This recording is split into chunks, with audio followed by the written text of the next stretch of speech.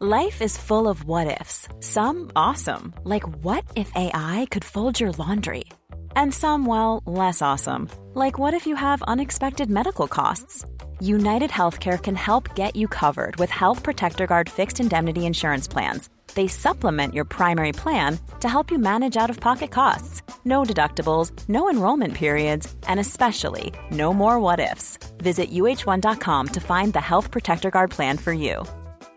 This is Paige, the co-host of Giggly Squad, and I want to tell you about a company that I've been loving, Olive & June. Olive & June gives you everything that you need for a salon-quality manicure in one box. And if you break it down, it really comes out to $2 a manicure, which is absolutely insane. It's also so easy to get salon-worthy nails at home with Olive & June. The difference between how your nails used to look when you did them yourself and now with the Mani system is a complete game changer. The best thing about Olive & June, too, is it's a quick dry. Dries in about 1 minute, lasts for 5 days, and full coverage in up to 1 to 2 coats. Visit oliveandjune.com/perfectmani20 for 20% off your first system. That's oliveandjune.com/perfectmani20 for 20% off your first system. Hey there, it's Michelle Norris. I'm host of a podcast called Your Mama's Kitchen. When I travel, I'm usually looking for a way to find a taste of home when I'm not at home. And one of the things I love to do when I am at home is entertain. And Airbnb allows me to do that. When I was in California recently, I rented a house that had a great kitchen. And when we were sitting around the table, we were all thinking, we're in someone else's house. Someone could be in all of our homes as well.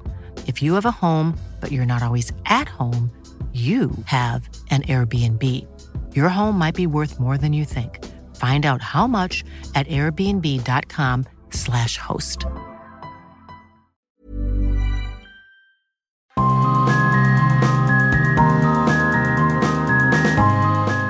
Hi, and welcome to Streets Ahead, your podcast dedicated to all things cycling, walking, and wheeling in the UK and beyond.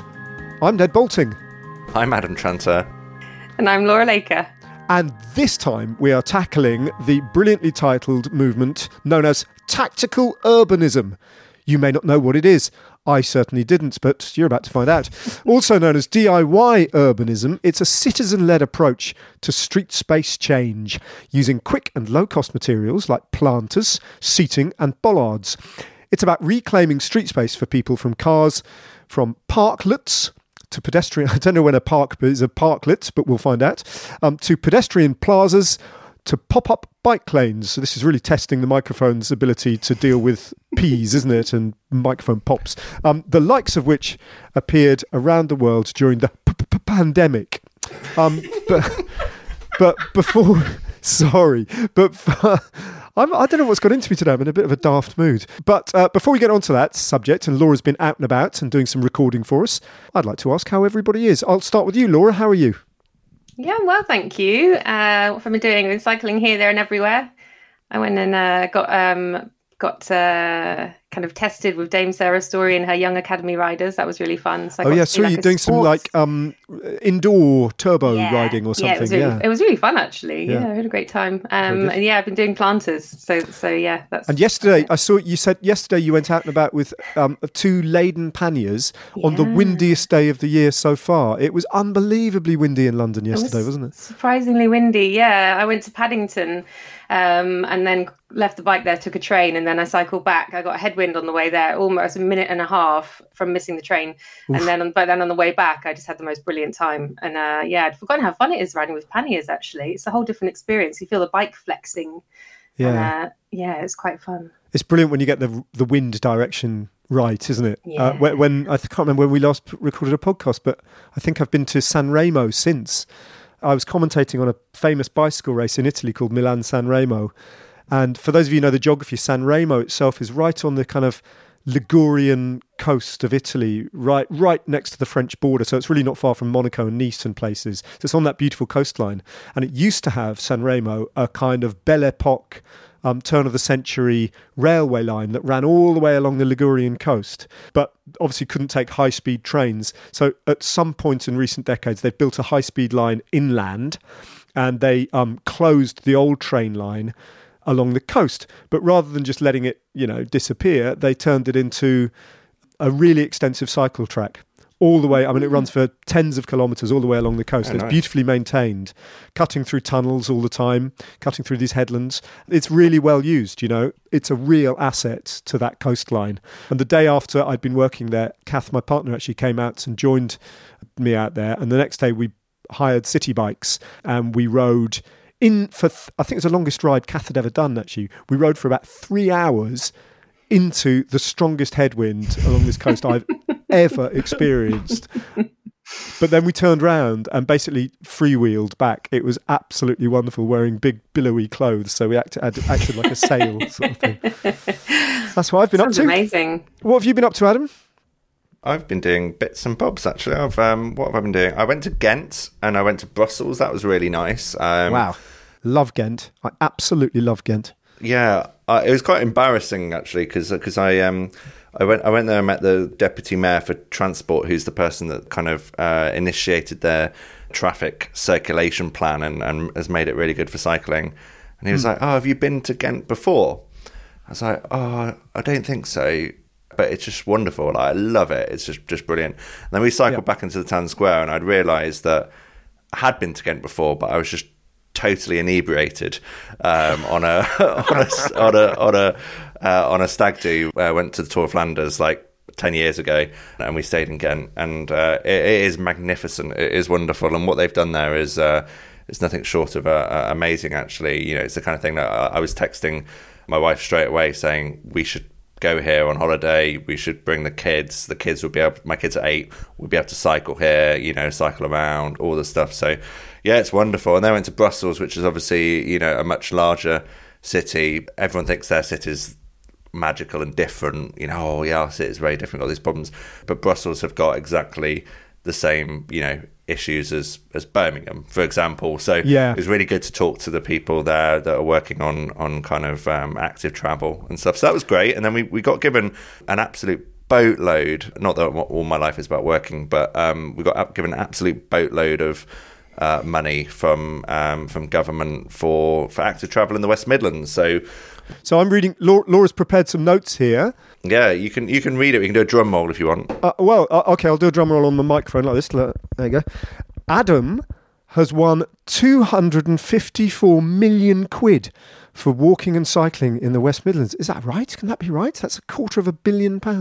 Yeah. No, it's not totally right because it's not me that's totally secured it. You know, there's a whole team of people that have gone and done it. Much of it was in the works already, but it's over the next 5 years.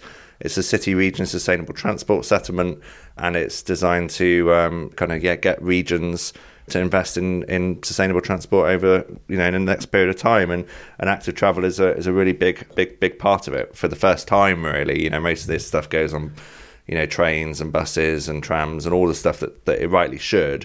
But active travel's got a proper seat at the table now. So we're going to crack on. Does it come from central government then, Adam? Totally, yeah. So it's part of the significant amount of funding that the central government are putting forward for active travel, and also you'll have heard the kind of bus back better and those kind of phrases and things like that. It's all it's all being invested in the right stuff in transport. So it's great. It's really, really good. Are you going to be able to spend it all in 5 years, do you think? It's quite a lot of money, isn't it? Yeah, I think so. Don't get me wrong, most local authorities have not done very much for active travel. Birmingham have been very good in comparison. And obviously, you know, we've got some ambitious local authorities, but you're going from spending hardly any money to lots of money. So we are very rapidly building capacity. It would be a learning journey, I'm sure, but we're trying to make sure we've got the right people, the best people there. And of course, Active Travel England will help us as well. So yeah, I'm very, very pleased. I wonder if you're kind of working in this field, if you have expertise in the field of like delivering active travel, if you'll be able to name your price at the moment, because there's a lot of demand, isn't there? Central government's going to be recruiting the kind of people delivering active travel measures, and regions are as well. We're kind of short on staff. It just occurred to me, it's quite interesting times, isn't it? Yeah, there's massive shortage in the transport sector and a massive skill shortage in active travel as a niche of that. So yes, not that they can name their price, but yeah, there's a skills shortage and there's a lot of resource issues. So it's actually very hard for us at Transport for West Midlands to get the right people in those jobs and hiring them. So there's a lot of reliance on consultancies and things like that.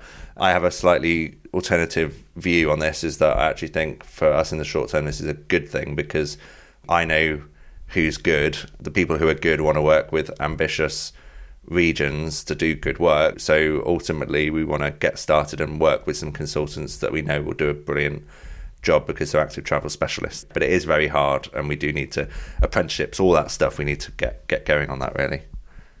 It does sound like a furiously large amount of money, because it is, and people might think, well, crikey, that you really could make a vast difference with that. But I remember, years ago, Chris Boardman used to have some amazing statistics at his fingertips that he'd often put out over the airwaves about the cost of renovating one single underground station versus active travel budgets and all that sort of thing. For example, if you take one infrastructure project that's not uncontroversial that's upcoming in London, the building of the Silvertown Tunnel. Totally uncontroversial. All right, it's deeply controversial and ultimately an absolutely awful idea that I hope gets stopped still. How much money is that when you put it alongside, I don't know, building a big junction of a motorway or, road infrastructure, I suppose is what I'm getting at. Yeah, I mean, these are colossal amounts of money. You've got things like the Lower Thames Crossing as well, which is a Highways England project. So there's obviously this road building budget, which a lot of people talk about, the £28 billion or so for road building. And that goes into massive projects like that. There's a roundabout called I think it's the Black Cat roundabout, which cost £1 billion on its own for roundabouts. So you could say, the settlement we have from government for not all of transport, but for like big transport projects is the same as a roundabout, if you like. But we obviously get access to that kind of, when we don't have many roads projects, but it's a separate thing. But it is a lot of money. So to give you an example, it costs about £1.5 million per mile to do a sort of fully protected, good, high quality cycle lane. To put it into context. Wow, it's not free, is it? It's not free, and there's a lot that goes into it, and it's not just material costs, obviously, but there's utilities is a massive thing. So because a lot of all our main infrastructure is underneath the roadways, so picking that up, moving it, it's a difficult thing to do. A zebra crossing could cost something like £50,000 to £80,000 to put it into perspective. But don't get me wrong, we can do a lot of stuff with this money. So at the very least, looking at building over 100 kilometres of high quality cycleway, then there's obviously lots of other elements of infrastructure that can support active travel within that. So yes, it's a lot of money, we should say. We should never lose track of that, and we should also get more money from government on active travel. I sound like I'm bigging up the government, but they are, very much getting it right in terms of cycling and walking funding. We're going to be getting annual settlements for cycling and walking, as well as the funding that I just mentioned. So they're really going for it. Do you have the same problem we have in London, where they don't know what's under the streets? Because I think some of the cycleways in London have been delayed because they start digging something up and then. Oh yeah. You don't know. It is. Yeah, you don't know until you dig in many cases, and even if you do know what's under there, it might not be how you expected it. So yeah, it's very difficult. This has turned into a rather what are you up to? Sorry, I'm just interested. Well, it was just a bit kind of like one-sided between the three presenters of this podcast, wasn't it? Because I've been on a windy bike ride, and that's it. So that's pretty much all I've got to report. Laura's been on a windy bike ride and nearly missed a train. and you've been handed £250 million by central government. Of course, we're going to ask you questions. I have been on a windy bike ride as well, just to put it into perspective. Okay, that's good. That evens things out totally. Yeah, I was talking to Adam about my planters the other day, and then he kind of says, mentions this money, and I'm like, well, that's peas all over my the £9,000 I got for my planters. to bring it back, I did spend £100 of my own money, I should say, on plants to rejuvenate a little parklet that I created close to me. So it is certainly tactical urbanism season, and I've been doing normal stuff as well, so I don't want to paint a picture of stuff. So okay, well, let's return to the subject at hand as billed at the beginning of this podcast, which is tactical urbanism. And Laura, we're about to hear how you spent a couple of afternoons, as far as I can make out, right outside your front door. And it's God, it was quite a lot, actually. Yeah, give us the context of the story. Yeah, so basically, Newham Council launched this thing called the Community Assembly Fund, and it's a participatory budget, which they've got some priorities that people could vote on, and the top priorities included things like greening. And so they had this big pot of funds that people could bid for money for, and I'd had this idea, and weirdly enough, I'd done a PowerPoint presentation for nobody, because that's how I like to spend it. I think it was lockdown at the time. I just had this idea. There was this grey concrete space near where I live, and it's really in need of something. And so, I had this idea to, a few planters, just improve the place a bit. And then when the Community Assembly Fund came up, I did this pitch and then, bid for it. And then people voted. I had to go around leafleting. And this was back when I was in isolation last summer, and you were at the velodrome doing the cargo bike stuff. I'd just been sort of flyering, and then I had to go into isolation. And then got the funding back in August, and then just took ages to get the funds. So in about January, the funds came through, and then it started off as a small project. It was a very long process, and I think I did my presentation this time last year. And incredibly long process, but been massively transformative. So we've got these 5 huge planters in this area. We've managed to reclaim some car parking spaces from a sort of garage that had been semi-knocked down and was just being used as informal parking. So quite transformative, actually. And for £5,000, I got match funded by the people who, it's a council estate. It's the people who manage the estate. They put in another £3,000. And then the people who mow the lawns, I managed to rope them in, because every time I saw someone in the area, I'd go up to them and just basically say, "What are you doing? Can you help me with this idea? What are you doing? Can you help us plant?" I'm just really good at badgering people. I'm like polite but relentless. All right. Well, listen. Without spoiling any more of what we're about to hear, let's hear about Laura's curtain twitching behaviour outside our front door, and then her tactical urbanism. This is how it all came about. Morning. How are you doing? Trees have arrived. How are you? I'm good. No, we're good, Laura. The plan is to put the liner in, nail it in, and the stones will arrive with the soil. Okay, they'll go inside the liner. Yes, as part of the soakaway. So your water doesn't sort of sit there. And here as well. Hopefully, the plan would be for the guy to hover the bag over, and I can cut the bottom, go back and forth with a shovel and a wheelbarrow. Right? So we're not doing a lorry and a grabber. We're doing bags. Maybe one of the two. Okay. But whatever comes. Okay. Whatever comes, the plan is to get him to park there. Okay. And if there's traffic, there's traffic. So yeah. We want to get this done. Yeah. Upcoming Saturday. Planting day. Bring everyone together. Yeah. It should be nice. Yeah, it'll be nice, won't it? Are we going to drill holes in here? I'm a bit worried about the drainage. I think we are. I think this one, because it's a bit smaller, isn't it? I think the guys working here yesterday, they put a plan for today.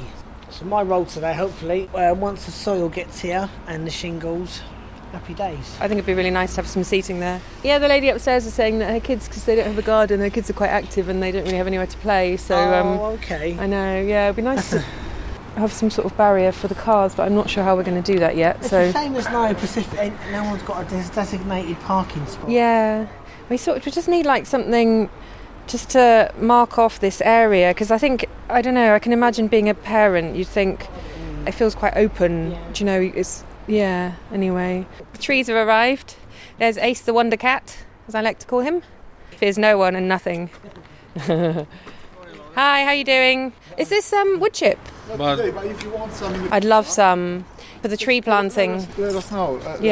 So I can bring some.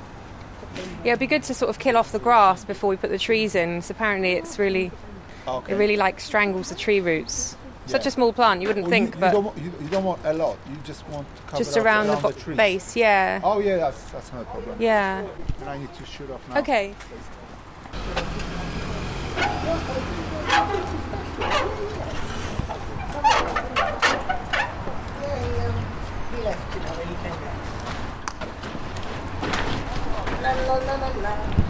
Yeah, we're going to do it. What, the bench? Yeah, 3 sides, I think. Nice little seating area. Yeah. Yeah, I think people are up for it.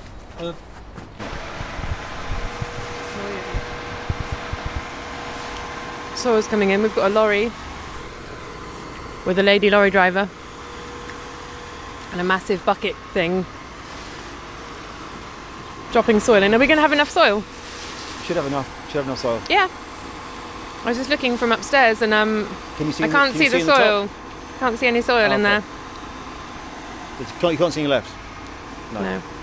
You think we'll have enough? I think so. I hope so. Yeah. It's pretty cool, isn't it? It's pretty epic. It is pretty epic. I think Having this gigantic lorry lifting in the soil. 8-wheeler lorry. A lady lorry driver. Yeah. Which is very cool. She's manning the high ab. Womaning the high ab. That's right. Looking good. One more delivery to come in to go in the far corners, and then Chris will tidy up. So, yeah. Plants on Saturday. And you're doing 2 planting days. Yeah. Someone said they couldn't make the first Saturday, and I realised actually we've got so much to do. How many people have you got helping? I don't know. You never know with these things. You ask people and they say yes, but if there's activity... Refreshments down there. Refreshments, yeah. Maybe I should try and get some supplies in. We need one of those... tea, coffee, free cigarettes. So that sounds like she's scraping metal there. I'm not sure. She is. Yeah. Are we getting another lorry load? You will be. Yeah. Yeah. That's why That's why the budget is like. That's why we've just gone overboard with planters. Just got overexcited.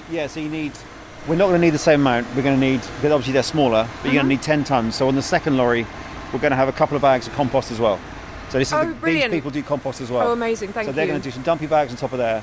So we'll probably do 2 dumpy bags here, 3 on here, 2 on there, 2 on there, and they can just plant it all in on the top surface. Okay. So, but we don't know how much we're going to need here until we have the aggregate in the bottom of the other 2 planters. Okay. So how many tons of soil are we having? It's 18 tons going in here. In the 2? In those 2, yeah. Holy moly! Yeah. So normally these things do 16 tons. There's 18 tons coming into these 2. Holy moly! Yeah. Wow. 28 tons of soil. Yeah, it's quite a lot. I mean, it is quite a lot, yeah. Just as well she can grab it, or else we'd have problems with the guys. We'd have to have like 4 people shoveling it. And oh my god, if you had to shovel 28 tons of soil. It takes a day a bit. Yeah. We have, it's all excitement here. So I think she's nearly done. Yeah. She's good. So she's going to go back, get another load. I don't think she'll come and get another load today. I wanted to see where we were today. We've still got to put the aggregate in those 2. Okay. So we'll just level this all out, see how much compost we put in here, get the other 2 prepped up, and then get everything done tomorrow. I was thinking Thursday evening would be done. So it was originally a 2-day job, right? Yeah. I was thinking it'd be 2 days to get it all done. From Monday to Tuesday evening or Wednesday. But we were here Saturday with 5 people. We've then had people here Monday, Tuesday, Wednesday and Thursday. So it's all kind of gone on. Yeah. But they always kind of start and go on a little bit further. Yeah. And there's no planting yet, so... I know. Tom, you've been very kind. You should do the planting in a day. You reckon? Yeah, you could. Thing is, I kind of wanted to be inclusive because the lady up there, she actually seemed really keen. That was the main reason. Yeah. When I said to her, we're doing Saturday, she said, I'm working Saturdays. If I'd known earlier, I would have changed my day. So you've basically made this happen. You've been very generous with your workers' time. It's a good time to do it, right? Because the grass hasn't started growing yet. Because how did it start? So I got the funding through Gosha. I saw you outside. Was it you I saw My guys, personally? Saw guys. Yeah. I saw your guys, and I thought, they look like they're mowing the lawn, and so I went out and talked to you about. I can't even remember what the first thing I spoke to you about was, but and then it occurred that maybe you could help with the planters. Yeah, I think Gosha contacted me. Gosha, who works for Swan Housing, had said there's a lady in this development who wants to do some with the community stuff and to approach us to approach Jenny UK to do a bit of help with you guys. Yeah, because it was quite a while ago now, wasn't it? I mean, we did the bid last year. They announced that we won the bid in August. Yep. It took forever for the money to finally come through via a local charity. How was the bid? Was it hard to... No? It was... Well, no, actually. Just someone I know from the market encouraged me to do it. And we've got some idea of like how much bought planters cost, which is a lot. You get like 2... They're quite crummy compared with these. I mean, they're not crummy looking, but they're like tiny. Yeah. And you don't get much for your money with a prefabricated one. And then I think you might have suggested that you could build them for us. Yep. Well, it's and then community development stuff, which is always good. So yeah. And it looks good for you because you can get your. We can always help. We do a lot of community development wherever we can. I was warned that you were quite proactive. I think Gosha told you that I'd try and persuade you to do more than you wanted to do. That's right, yeah. And look what's happened. That's right, yeah. Once you're in it, you're in it. Yeah, but you've been very kind, and it wouldn't have been like a quarter of the project or an eighth of the project if it hadn't been for you. So we appreciate it. We really do. Yeah, because it's just concrete here. It's just really grim and grey. And your chaps were saying that they find it quite sort of, it's a bit bleak here. This corner is a bit more concretey. Yeah, does need a bit of life. Yeah, and there's a lot of concrete. Yeah, the trees are sad, the tree pits are sad. Yeah. There's a lot of sadness, but not anymore. No, it's very jolly. I think you'll see on the weekend when all the plants are in and stuff and colourful. It's going to look very different. People will begrudgingly start to be happy that their car spaces are gone. Yeah. And then once they can sit down and have a chat in the summer, they'll start to appreciate it. When it becomes a little spot for people to hang out, then you'll start to see a little bit more. People might start popping down. I've spoken to everyone. They like the idea of the seating area. Well, Chris is doing a sterling job with the raking. I know. Good guy. I thought it was full ages ago, but she's kept going, and it just keeps. He keeps raking it, and it just keeps filling. It just keeps spreading to the edges. Yeah. And then it'll compact down. Then you'll need more on top. Sound of the plants arriving. To take them all off and put them on here. Sorry to start with so many of them. So we've got our first gardeners here. First gardeners. That's it. Got Laura planting some just. Okay, so let's go and grab some stuff then, Laura.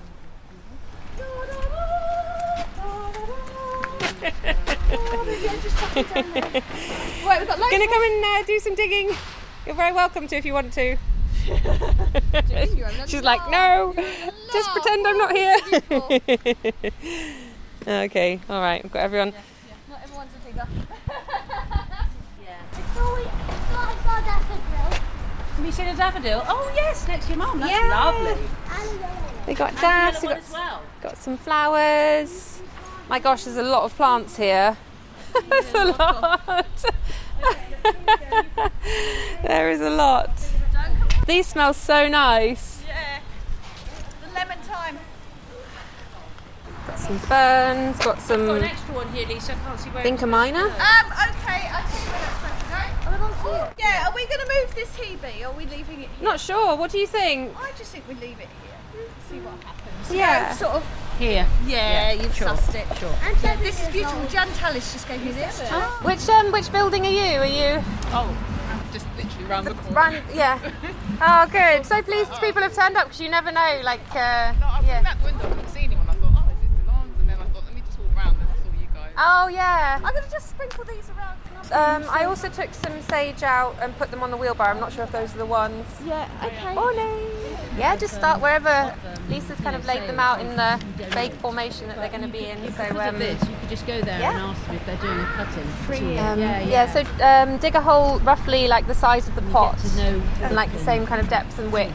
And then, once you've got enough of a hole, you can take it out of the pot. There's a lot, aren't there? It's a bit nicer to look at, isn't it? This one? Yes. That one. Oh, that one. What is that called? I have that one. Fatsia. Oh, Fatsia japonica. Yeah. This one? Oh my goodness. This was an indoor plant. No. It looks like one, doesn't it? Yeah. This one. Smell it. Can you smell it? Can you pinch the leaves a little bit and smell your hand? Rub.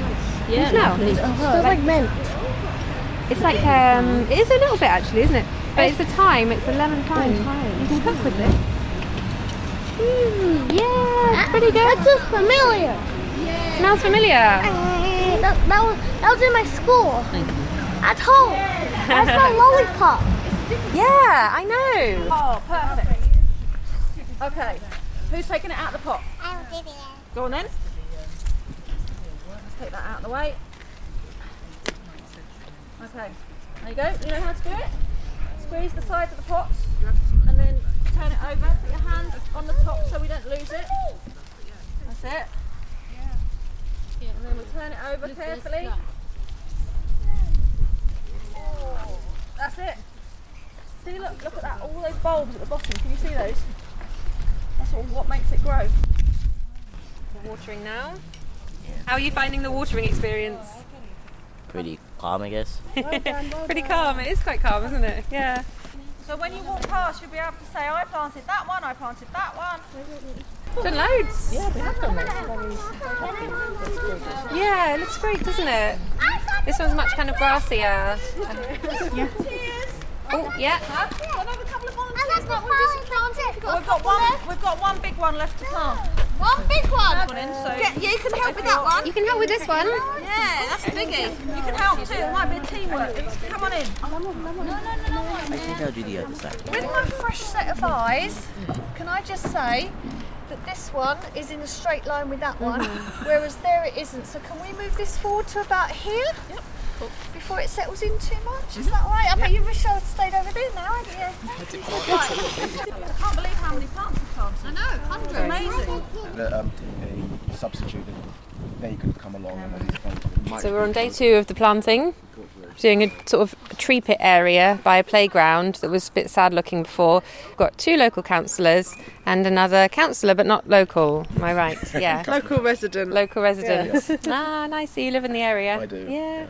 And sorry, I know Rachel's name, but I don't know your... I'm Sasha. James. Cool. I grew up here in Forest Gate, but I now live in Little Ilford. We're doing some planting, and isn't it nice? It's lovely. It's lovely. I've been councillor here for 8 years, and every time I've walked through this estate, I've always looked at all the space that there is and thought, this is such a good example of a place that could be so much better. Like, it wasn't terrible, but it just was a bit unloved and definitely nothing green.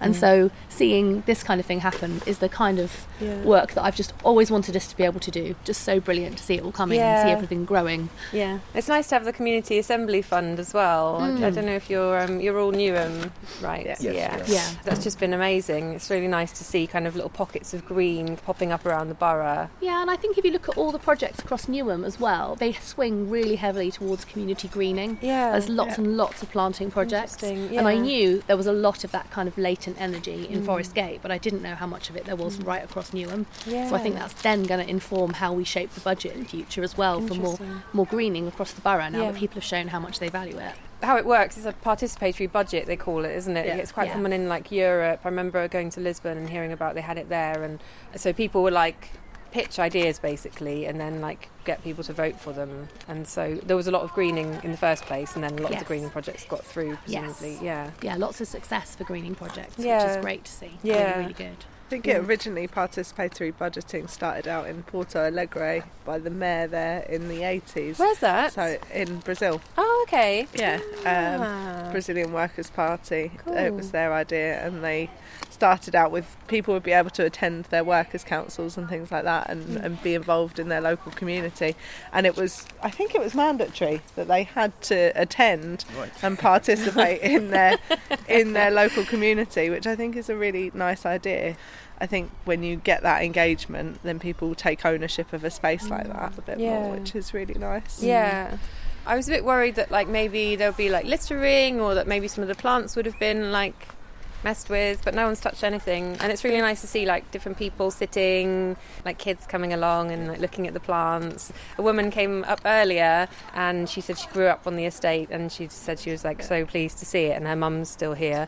Just said what an improvement it was. It's really nice. And then really nice. Yeah, there's so many things I think in local government and being a local councillor that you feel like quite helpless about, and actually greening is one of those few things where you can actually point to something in 2 years when it's still there and even more beautiful than when you started, and say we achieved that, and that's the thing that you know happened. I think planting always feels like a metaphor as well. You can't escape it. Like if you're getting your hands in the earth, and if things are growing roots and flowers are blooming, like it feels like much more than it is, which is a lovely experience too. It's an incredibly cheesy quote, and I can't believe I'm going to say this, but there's a really nice quote that says to plant a garden is to believe in tomorrow, which I think is like, there's something actually really political about that, because it is saying, you know, I think that this is going to be here in 2 years' time, and I believe in the world that will be here in 2 years' time, which is really nice. That's so nice. I don't think that's and beyond cheesy. That. That's really sweet. I think that's lovely. Yeah, are there any other councils doing kind of participatory type things like this, or? I don't know about across the country. I only know sort of like the roots of participatory democracy and budgeting, but I don't know too much. Not in the same kind of way. I mean, I think most local authorities have got some kind of ability for residents to come up with small-scale project ideas and ways to kind of bid for funding, and they might badge it in different ways or put it in different places, but there's normally somewhere where somebody can help you make something small happen. Okay. Came out this morning at 10 and I was like, there's no one here. I was wheeling the plants out like, But yeah, it's nice to see people coming along again. Thanks for coming along. We know how to live. So Donna and Miranda, you're doing like a lot of the planting. Donna was here last time. Miranda's made it this time. Yeah. I've really enjoyed just see something nice and pretty. That's what we want. I've been living here a long time, and for many years I've seen like plants come and go, and it's actually nice to actually take part of the community spirit of actually making it more beautiful. Good. And walking around and watching it grow, because I do like to see plants grow. Yes. So actually being part of that is a different level altogether, I think, for me. Yeah, we were sort of running around flyering people, and you never really know like who's going to turn up. But I mean, if anyone turns up, that's a good thing. And Donna, for you, you can see the plants out your window now, so that's quite nice. Yeah. It's nice to get digging. And knowing that you've invested your time and energy, and you feel protected about the area and space. So if you see someone misusing it, they're probably going to get a look. So I find that you need to tidy up after yourself.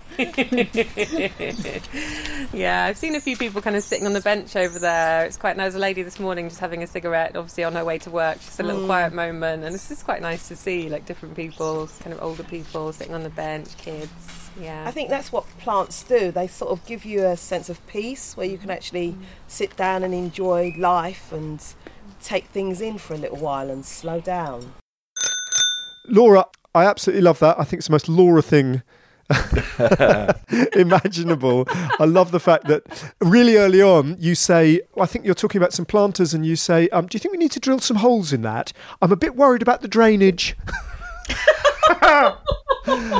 which I know you say with a smile on your face, but man, you meant it. And if they hadn't said, let's not bother about drilling holes in that, I mean, actually, she agreed with you. You would have carried on badgering her about drilling those holes because you were worried about the drainage until those holes had got drilled and the drainage problem potentially was sorted. I think the whole thing is a tribute to your tenacity in many ways. Brilliant. How does it feel now? How does it look? And is it finished?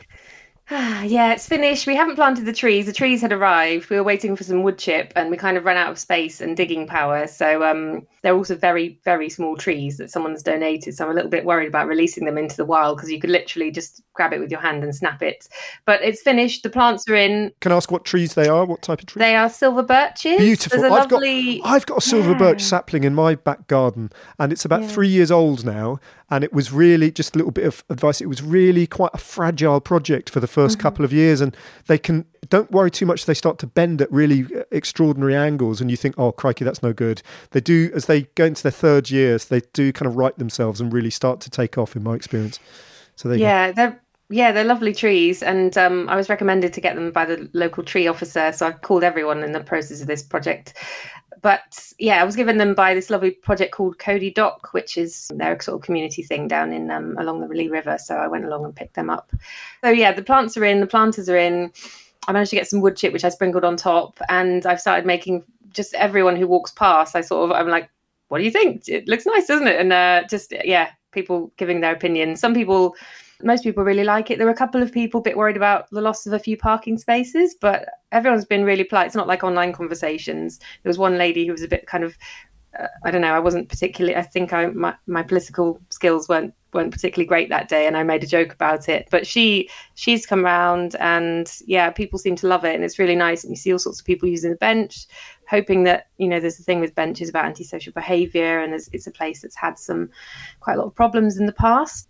But I think, as you heard, people having been involved with it take much more ownership over it. So I have noticed that people have been watering certain areas, which is lovely to see. And it's just, the first time I saw someone walking past with a couple of kids, and the kids walked over to the planters and were touching the plants. I got a little tear in my eye because it was just so nice to see, kids. And there's like what I presume to be a father and son. I've seen them sitting there for quite a while, just chatting. And all sorts of people enjoying it, and just seeing people smiling as they're walking past when they were being built, because I was out there during the construction, and so many positive responses. It's just been wonderful, and I've wanted to do something here for literally years. It's just taken quite a lot to sort of build the courage to go, because I had to go around knocking on people's doors and saying, do you want to come and help, and just gathering people's opinions. And it's been a very long process, but I'm super happy. Well it's done. just really nice to make a physical impact on the environment. Yeah, it's an ongoing process as well, isn't it? Because this has to be maintained, and that's the key to all these projects, isn't it? Once they're up and running, keep them as lovely as they when they first started. Yeah, they shouldn't need too much watering, but after a couple of years. But for those first couple of years, and coming into the summer now, they will. Yeah. And it's got to the point where the council's finally doing something about the derelict garages. I think they've put up some signs, and I think I think it's finally inspired them, because I think they were knocked down back in 2014, and they've just sort of been standing there half. Yeah, so it's really good. Yeah. Another detail that I thought was really interesting in your interview, I think, with one of the councillors who came on the second day, who knew a bit of the history of the movement, was that it began in Porto Alegre in Brazil, and it was an initiative from the Brazilian Workers' Party. And so it does have a traceable history, this movement. And, I didn't realise that. That was news to me. And I think it was news to you as well, wasn't it, Laura? It was, it was. And like I said, I knew it was a thing in Europe, but I didn't realise where it had come from. And it's really, what she said was really nice as well about planting a garden is about believing in the future. And she's actually pregnant at the time. So I think she's thinking along those lines. Yeah. More And Adam, you alluded to it before, that you've got some experience as well of going down the line of tactical urbanism. I did my own thing. I said I got quite obsessed about this during lockdown. I did loads of research as well. And I just wanted to clarify that I guess there's kind of tactical urbanism that can be done by members of the public, which I think is great, and that's what I did. But we've also seen the techniques being used by local authorities actually during COVID, because, some of the techniques of using paint rather than really expensive materials, or to create like street art on the road, or to give places for people to sit, and all of this stuff were materials that, things out of the tactical urbanism playbook, if you like, being used by local authorities. And I think it showed people what was really possible. And one of my favourite examples of it, I guess, was in reading Jeanette Sadiq Khan's book Street Fighters, when they closed down, effectively closed down Times Square, and they went out and bought loads of like just deck chairs from the local hardware store and kind of put them out. This is the city government doing this, and everyone just goes and sits down straight away and knows exactly what to do. It's pop up, it's kind of guerrilla, but it's really exciting. So I became obsessed with this movement. As a campaign, I went through my own kind of like local thing of installing a parklet slightly naughtily in a parking space, and people loved it. It stayed there for like 10 months. It took up a parking space on the high street. Did you just do it without any permission at all? You just did it. Just went ahead and did it. Yes. The former mischievous Adam Tranter did it without not the permission. Mature politician. Not this. And I can talk about it because the council were really good about it. They understood what I was trying to do. But anyway, it got removed 10 months later because someone complained about the loss of parking, and it got put in the back of a van and taken to the depot. So for that, I kind of I couldn't stop thinking about it, and it's rather over the top. But if I went and bought a motor vehicle, because the whole ridiculousness of it is that we allow cars to park practically anywhere. And then as soon as you put anything that's not a car, the system doesn't know what to do. And we see that now with like bike parking and stuff like that. Sometimes getting a cycle hanger is very, very difficult when you do. And very expensive as well. Yeah, the permit is more expensive than a car permit and things like that. So I thought, well, what happens if I built a parklet on a motor vehicle? That's amazing. So I bought a Piaggio Ape from eBay. How much did you pay for that? They're brilliant little things. £4,200. Oh, wow. But I was really bored during lockdown. I'd already been building furniture out of pallets, and I needed something to do. But my to rationalise it a little bit more, I've got a few friends who work for Jaguar Land Rover near where I am, and they're engineers. He's taken it apart, made it like roadworthy, re-welded it, done loads of, put a new floor in it and all sorts of stuff, and we reckon it's probably worth about $7 or $8 now that it's been done up, so it's worth something. Anyway, I built a parklet on the back with a few mates, and it's got a bench, and it's still sat in a car park in where I live, and people go and every day people go and sit on it, take photos of it, and really, really like it. So it's a Vanguard. It's a Vanguarden. Yeah. It's a Vanguarden, yeah. There used to be a famous American cyclist called T.J. Van Garderen, didn't there? There was, yeah.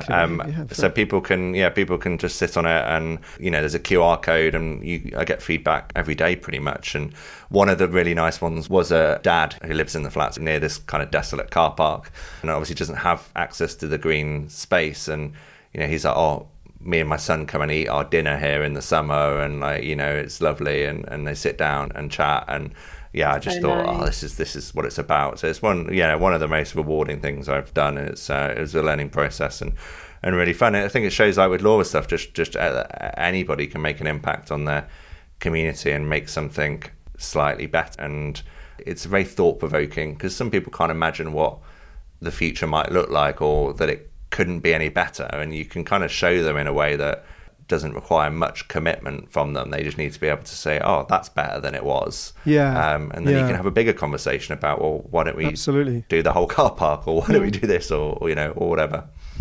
And it does feel like a very important first step in what really could become, as Laura was saying, that the fact that you've put in your parklet in your little area, you think has actually fed into some council thinking about getting rid of those disused garage box. So one thing can lead to another, and I do think there are issues at stake in our built environment that frankly 18 months ago were so niche as to be unknowable, but are now really quite mainstream considerations. For example, the more tarmac and paving that we put in our world, the more the water just runs off. Heat waves as well. And it exactly, so it feeds into all that, and these things I didn't understand or know anything about them, but they're generally kind of becoming understood and appreciated, and the very existence of the word rewilding, the notion that you don't always have to mow grass and that you should let it grow, the fragility of the population even in urban environments of the bee population, stuff like this. It's all part of the same picture, isn't it? They're all interconnected,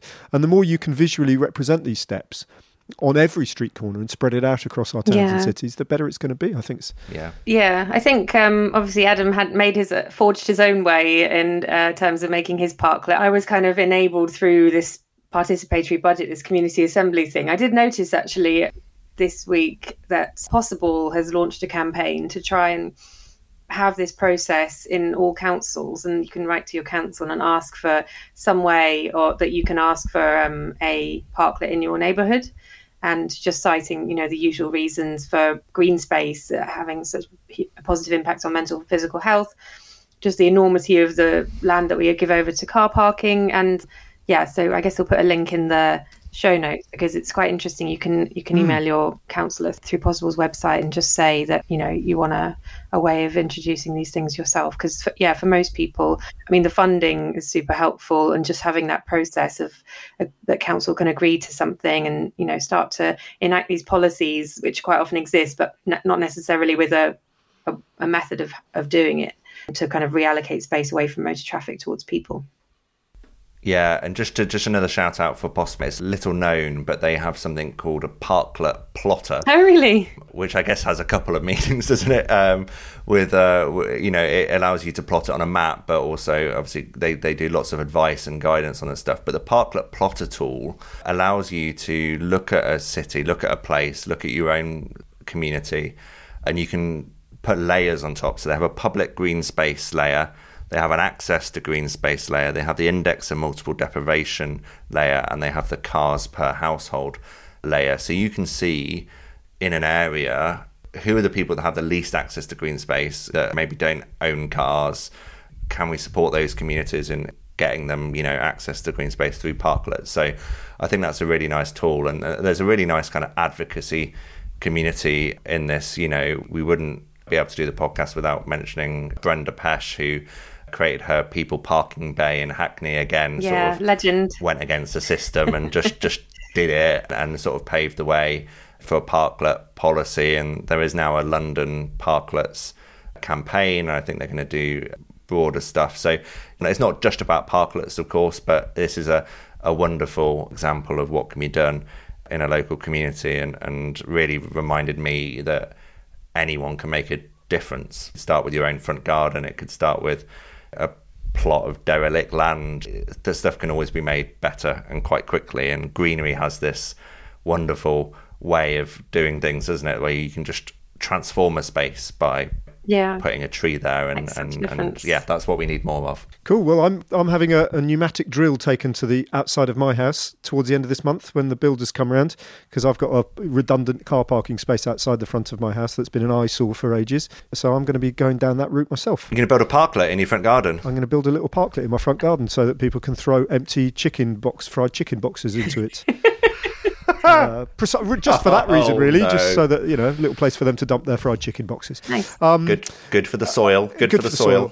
Right, excellent. Well, I wish you all the very best in your endeavours. Do you think it'd be nice to shout out to people if they want to tell us a little bit, maybe about their experiences of getting these initiatives underway? I think the best way to do it is probably contact us on the socials, on the Twitter. That's a good idea. And I'm sure you know it, but if you don't, it's at Pod Streets Ahead, all one word, at Pod Streets Ahead. But let us know your experiences of that as well, and we might be able to read out a few of them next week. That's ambitious, isn't it? Next week? Next time we podcast. Let's just put it like that. But in the meantime, thanks very much, Laura. Thanks, Adam. You've been listening to Streets Ahead. And our editor for this episode and many episodes before it has been Claire Mansell. Thank you to Claire. So do let us know what you think. As I said, at Pod Streets Ahead. Rate us and review us and share the podcast with anyone you think might enjoy it. It's bye-bye from me. Bye-bye from me. And bye-bye from me.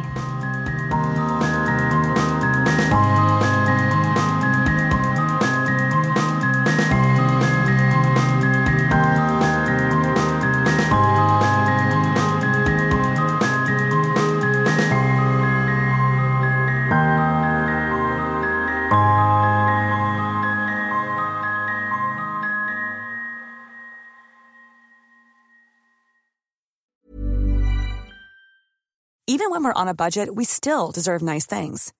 Quince is a place to scoop up stunning high-end goods for 50 to 80% less than similar brands. They have buttery soft cashmere sweaters starting at $50, luxurious Italian leather bags, and so much more. Plus, Quince only works with factories that use safe, ethical, and responsible manufacturing. Get the high-end goods you'll love without the high price tag with Quince. Go to quince.com/style for free shipping and 365-day returns.